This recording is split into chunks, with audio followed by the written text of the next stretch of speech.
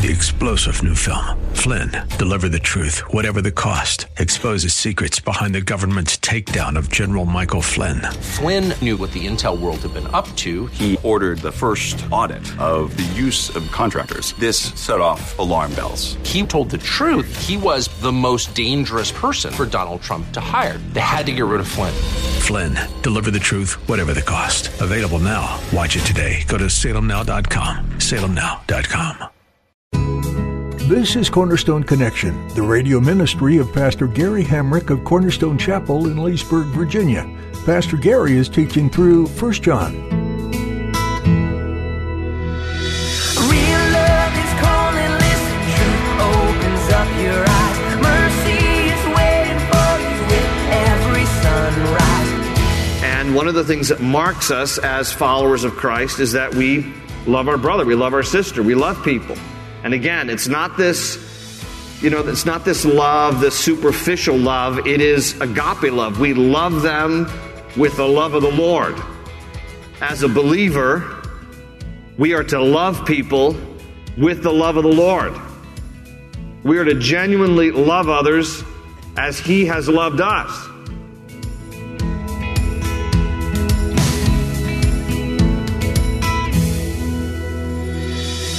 It's not exactly easy to love your enemies, is it? Thinking of an enemy as someone who constantly acts against you, disrespects you, treats you like you don't matter, sounds a lot like how we treat God sometimes, huh? In today's message, Pastor Gary explains we need to have agape love for others, which means unconditional. Nothing can change it. God has agape love for us, despite how much we do wrong.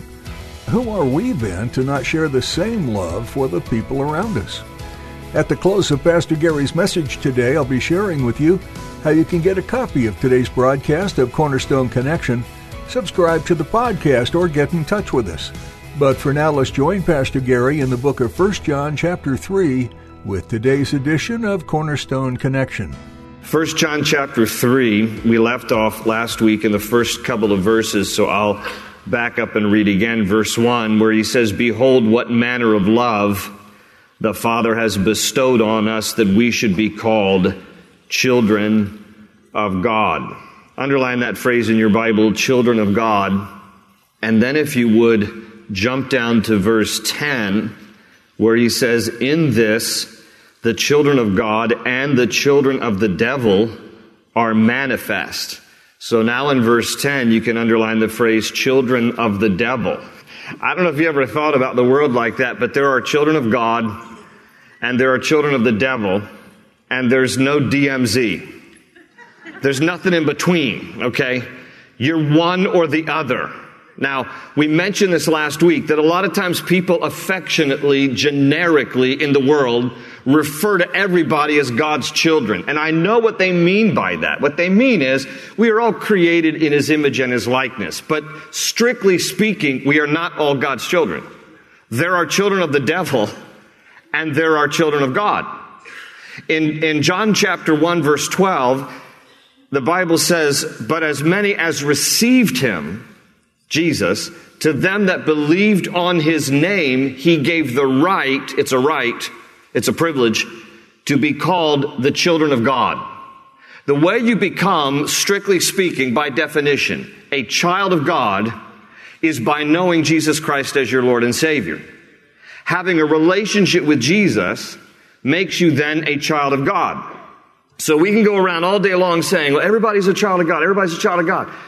In terms of all of us being created in His image and likeness, yes. But in terms of really belonging to the family, not unless you know Jesus as your Lord and Savior. And I hate to shock you with this news bulletin, but if you don't know Christ as your Savior, by default, you are a child of the devil. Now listen, don't send me emails on that. I'm just telling you, this is what John writes here. He's going to contrast for us the difference between the children of God versus the children of the devil in these next few verses here in chapter 3. Now, before we actually read through this, I want to take you back to the Gospel of John. If you go back to John chapter 8, just keep your finger there in 1 John. We'll come back. But in John chapter 8, this is where John, okay, this is the same John who wrote the Gospel of John as wrote 1 John, 2 John, 3 John, and Revelation. The reason why we're going to read in 1 John chapter 3 the difference between children of God and children of the devil is because he learned it from the lips of Jesus. Jesus has this conversation in John's Gospel chapter 8 where he talks about, in very strong terms, people who believe in him and who follow him and people who don't. And so in John's Gospel chapter 8, you can just listen, or if you have turned there in your Bibles, I'm going to read verse 31 down through verse 47. This is what it says, John 8, verse 31. Then Jesus said to those Jews who believed him, "If you abide in my word, you are my disciples indeed, and you shall know the truth, and the truth shall make you free." And they answered him, "We are Abraham's descendants, and have never been in bondage to anyone. How can you say you will be made free?" Okay, now notice, it says Jesus said to those Jews who believed him. Okay, so they believed him, but they didn't understand how to belong to him. And so they challenge him when he gets through saying, he whom the Son sets free is free indeed. And they're like, well, we've never been in bondage. We're the children of Abraham. How could you say that we shall be set free? Because see, they didn't understand spiritual bondage. They didn't understand. They were thinking strictly physical bondage, physical slavery. And they're like, well, we're not slaves. So why would you speak to us in these terms? So how can you say we will be made free? Verse 34, Jesus answered them, "Most assuredly I say to you, whoever commits sin is a slave of sin." So he's going to talk about being a slave spiritually here. "And a slave does not abide in the house forever, but a son abides forever." Okay? "Therefore, if the Son makes you free, you shall be free indeed." So that word son in verse 36 is capitalized because he's talking about himself. But in verse 35, when he talks about, but a son abides forever, he's talking about son, small s. Like, do you belong to the family? If you belong to the family, it's going to be because the Son, capital S-O-N, Jesus, has set you free. And so you belong to God's family and you're part of his household. You're a child of God.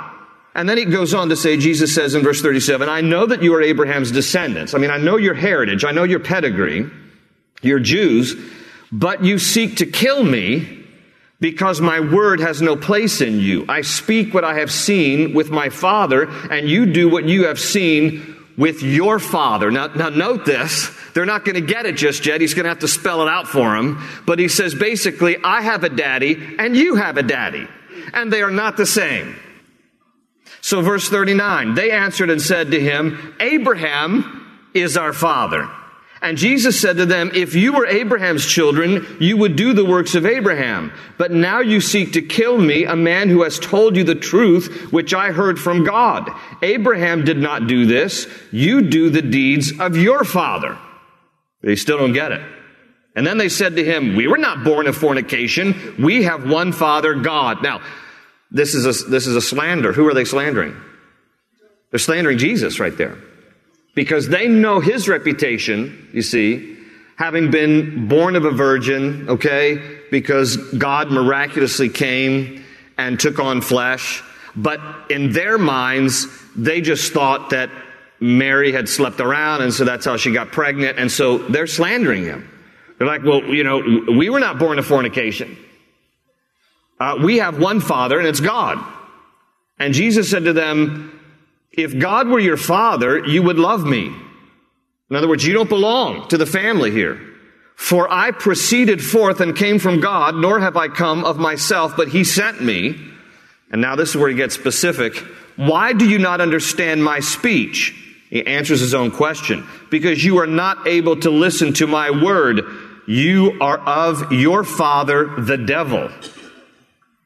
Ouch is right. And the desires of your father you want to do. He, the devil, was a murderer from the beginning and does not stand in the truth because there is no truth in him. When he speaks a lie, he speaks from his own resources, for he is a liar and the father of it. But because I tell you the truth, you do not believe me. Which of you convicts me of sin? And if I tell the truth, why do you not believe me? He who was of God hears God's words. Therefore, you do not hear because you are not of God. Okay, well, it goes on and on, but here's the point. So John obviously is writing this because he is hearing Jesus himself now describe how there are two groups of people. And this isn't to be disparaging. This is just to be accurate and factual. You either belong to God or you don't. And if you don't belong to God, you are by default a child of the devil. And this is why they were wanting to persecute Jesus. This is why they were wanting to stone him. This is why they were wanting to kill him, because they believed him, but they didn't have relationship with him. And thus, they were not belonging to the family of God. And so Jesus says, you belong to another family. Your father is the devil. Okay? There are two groups of people. You're either classified as a child of God or you're a child of the devil. You either live for the Lord or you live for the world. You either belong to Jesus or you don't. He starts out here in verse 1 again. Behold, what manner of love the Father has bestowed on us, that we should be called children of God. Therefore the world does not know us, because it did not know him. Beloved, now we are children of God, and it has not yet been revealed what we shall be. But we know that when he is revealed, when Jesus is revealed, we shall be like him, for we shall see him as he is. And so we mentioned last week that this is talking about the glorified state, that Jesus became glorified in his body, and thus there's going to be a day when we are with the Lord that we as Christians will also have glorified bodies. So that is unique about the children of God. We get glorified bodies like Jesus does, and that's what he means when he says there that we know that when he is revealed, we shall be like him, for we shall see him as he is. So we're going to be like Jesus, and Paul would write in Philippians 3:21 that God will transform our lowly bodies so that they will be like his glorious body. And verse 3 says, and everyone who has this hope in him purifies himself just as he is pure. In other words, the idea of the hope of heaven and spending eternity with the Lord and having a glorified body should motivate us to holy living. That's what he's saying here. Everybody who has this hope purifies himself just as he is pure. Verse 4, whoever commits sin also commits lawlessness, and sin is lawlessness. And you know that he, Jesus, was manifested to take away our sins, and in him there is no sin. So we need to understand this, right? Jesus committed no sin. Hebrews 4:15 says that he was tempted in every way as we are, yet was without sin. Jesus became a perfect sacrifice for our sins. Now the Bible says that he took on our sins and the penalty accompanying our sins, but he himself knew no sin. God made him who knew no sin to become sin for us, so that in Christ we might become the righteousness of God, is what Paul writes to the Corinthians. So this is important for us to understand, that Jesus was without sin, but he took on our sin. He paid the penalty for our sin. That's why he died on a cross for our sin. And verse 6, he adds, whoever abides in him. And we talked about this word abide. He uses it 20 times in totality in this little epistle of 1 John. 20 times he talks about abiding. Whoever abides in him does not sin. Whoever sins has neither seen him nor known him. Now, you can read this, and if you don't understand context here, you can start to think to yourself, man, I'm not even saved. I mean, when you read stuff like that and say, okay, well, whoever sins has neither seen him nor known him. So I know that on the way over here, I sinned, and because I was yelling at my wife, or I was yelling at my husband, or I was, angry at my kids. So I guess I'm not even a Christian. All right, now, so hold on here, because when we get to verse 9, I'll explain it a little bit more. But little children, he says, little children, verse 7, let no one deceive you. He who practices righteousness is righteous, just as he, the Lord, is righteous. He who sins is of the devil, for the devil has sinned from the beginning. For this purpose the Son of God was manifested, that he might destroy the works of the devil. Whoever has been born of God does not sin, for his seed, the Lord's seed, remains in him, and he cannot sin because he has been born of God. This is very challenging stuff here. And what we need to understand is that when he writes in verse 9, Whoever's been born of God does not sin. In the Greek original language, it is in the present active infinitive. That's important grammatically because what it means is habitual sin. He is not preaching here. John is not teaching sinless perfection. He is saying there's a difference between sinning and the habitual, continual practice of that sin. He's not saying there is sinless perfection because he would be contradicting himself. Back in chapter 1, glance back to chapter 1, verses 8 and 9. In chapter 1, verse 8, he says, if we say that we have no sin, we deceive ourselves and the truth is not in us. That's why he says in verse 9, if we confess our sins, he's faithful and just to forgive us of our sins and to cleanse us from all unrighteousness. And if we say we have not sinned, we make him a liar and his word is not in us. So at the end of chapter 1, he makes it pretty clear we sin, even as Christians. We're fallen creatures. And so thankfully, we can confess our sin to Jesus. We can be forgiven of our sin, cleansed from all unrighteousness. So here in chapter 3, he's not contradicting chapter 1. What he's talking here about is that a Christian does not engage in continual habitual sin. That there are times we're going to stumble from time to time. Our flesh is weak. Our spirit is willing, but our flesh is weak. And there will be times that our flesh caves in to sinful temptations. I'm not saying it's right. I'm not saying it's good. I'm not saying we should do it. I'm just saying as a matter of reality, sometimes our flesh gets the best of us. We're tempted and we fall. We sin. So he's not saying here sinless perfection marks a Christian, but he's saying a Christian does not continue in habitual sin. It's the present active infinitive. You don't keep doing something over and over and over again and then think, well, I'm redeemed, because the life of a Christian should be marked by the fruit of righteousness. And that's verse 7. That's the third bullet point under the column. A believer, a child of God, practices righteousness. Now he contrasts this with children of the devil, and we already read verse 8, which is one of the things that he says about those who belong to the devil. Verse 8, he who sins is of the devil, for the devil has sinned from the beginning. And for this purpose the Son of God was manifested, that he might destroy the works of the devil. So Satan is still working to tempt us and to lead us into sin. God doesn't lead us into sin. The enemy does. Satan does.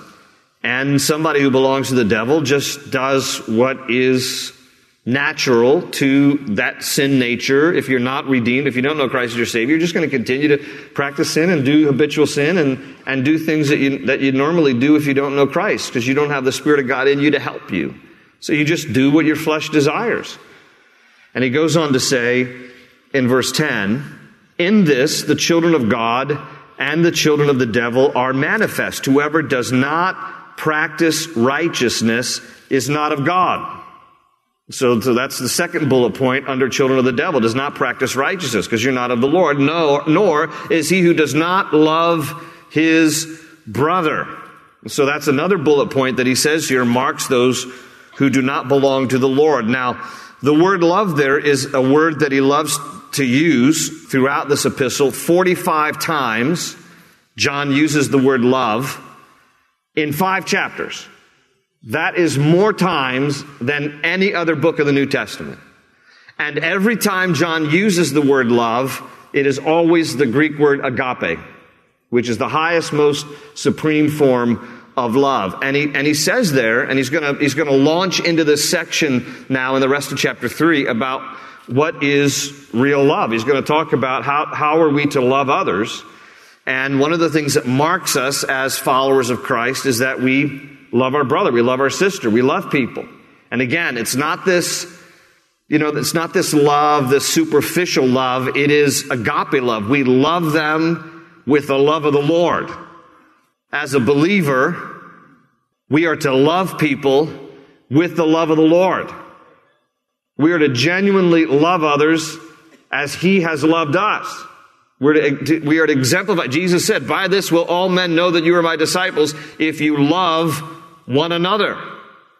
And so he ends verse 10 by saying, somebody who belongs to the devil doesn't love his brother. Versus us, we should. Verse 11.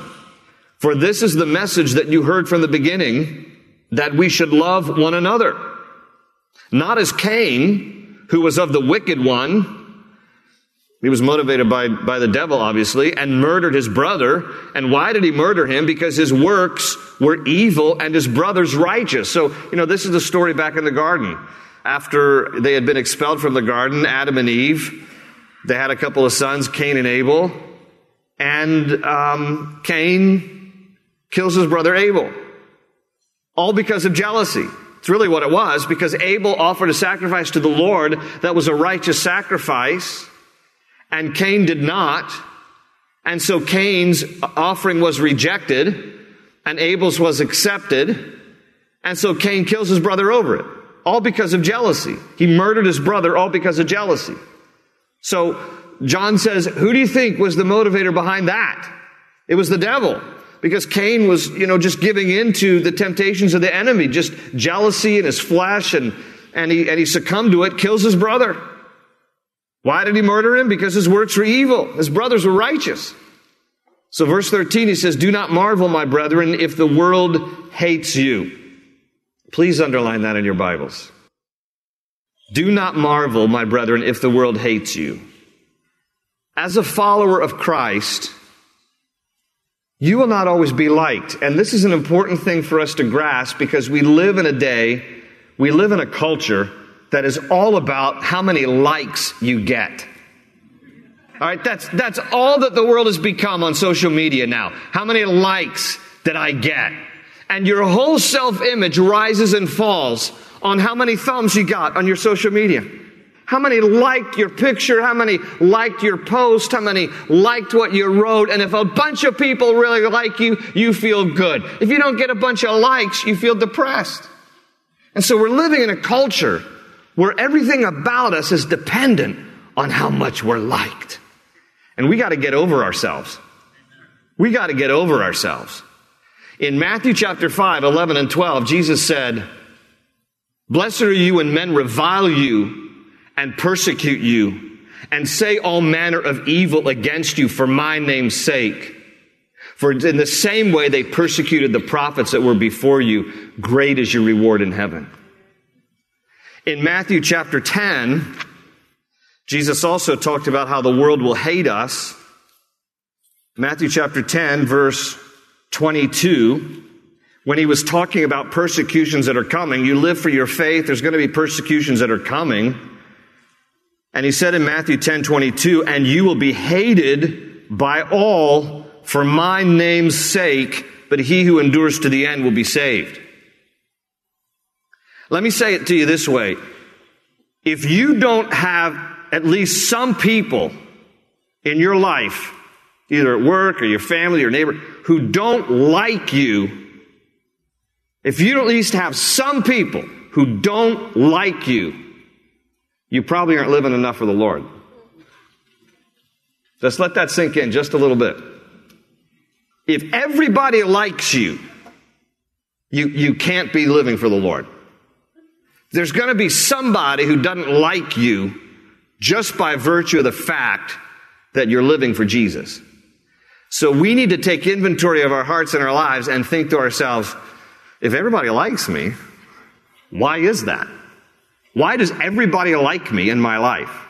Okay, now I'm not encouraging you to do stuff so that you'll be hated.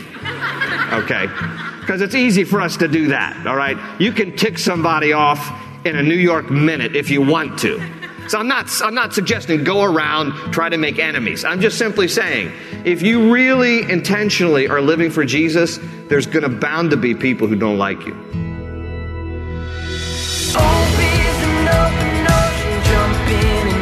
Find the cornerstones, your connection, run towards your new life. You've been listening to Cornerstone Connection with Pastor Gary Hamrick. Pastor Gary is teaching through 1 John, a deep book with the simple truth front and center. We find this truth in 1 John 3:11. For this is the message that you have heard from the beginning, that we should love one another. Did you know there's a way you can love your fellow listeners?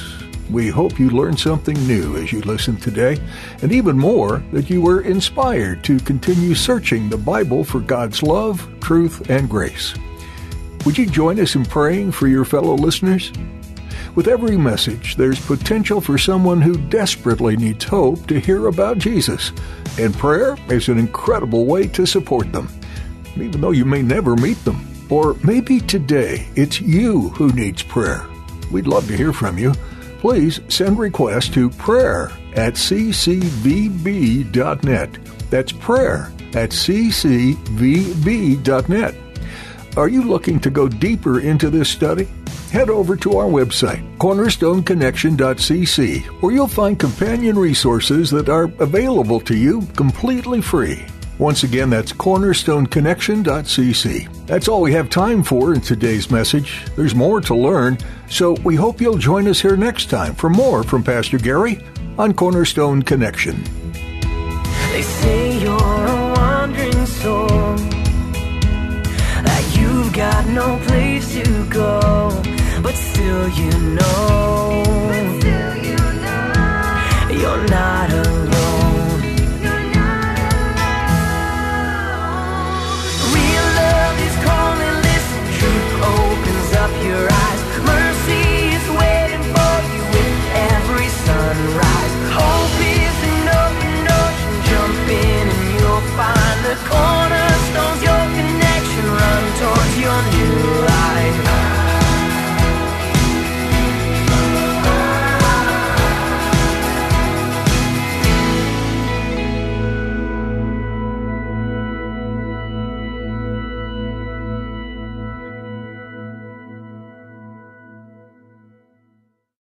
Three-star General Michael J. Flynn, head of the Pentagon Intelligence Agency, knew all the government's dirty secrets. He was one of the most respected generals in the military. Flynn knew what the intel world had been up to. He understood its funding. He ordered the first audit of the use of contractors. This set off alarm bells. The explosive new documentary, Flynn, Deliver the Truth, Whatever the Cost, uncovers the facts behind this scandal. Flynn told the truth. He was the most dangerous person for Donald Trump to hire. I find out the worst enemy that I'm going to face in my life is right here in America. They took my assessment and they wanted me to change it. And I was like, I'm not changing it. They had to get rid of Flynn. With in-depth interviews, archival footage, and never-before-seen personal records of the man behind the headlines. I just felt like I was drowning. Flynn, Deliver the Truth, Whatever the Cost. Available now. Watch it today. Go to salemnow.com. salemnow.com.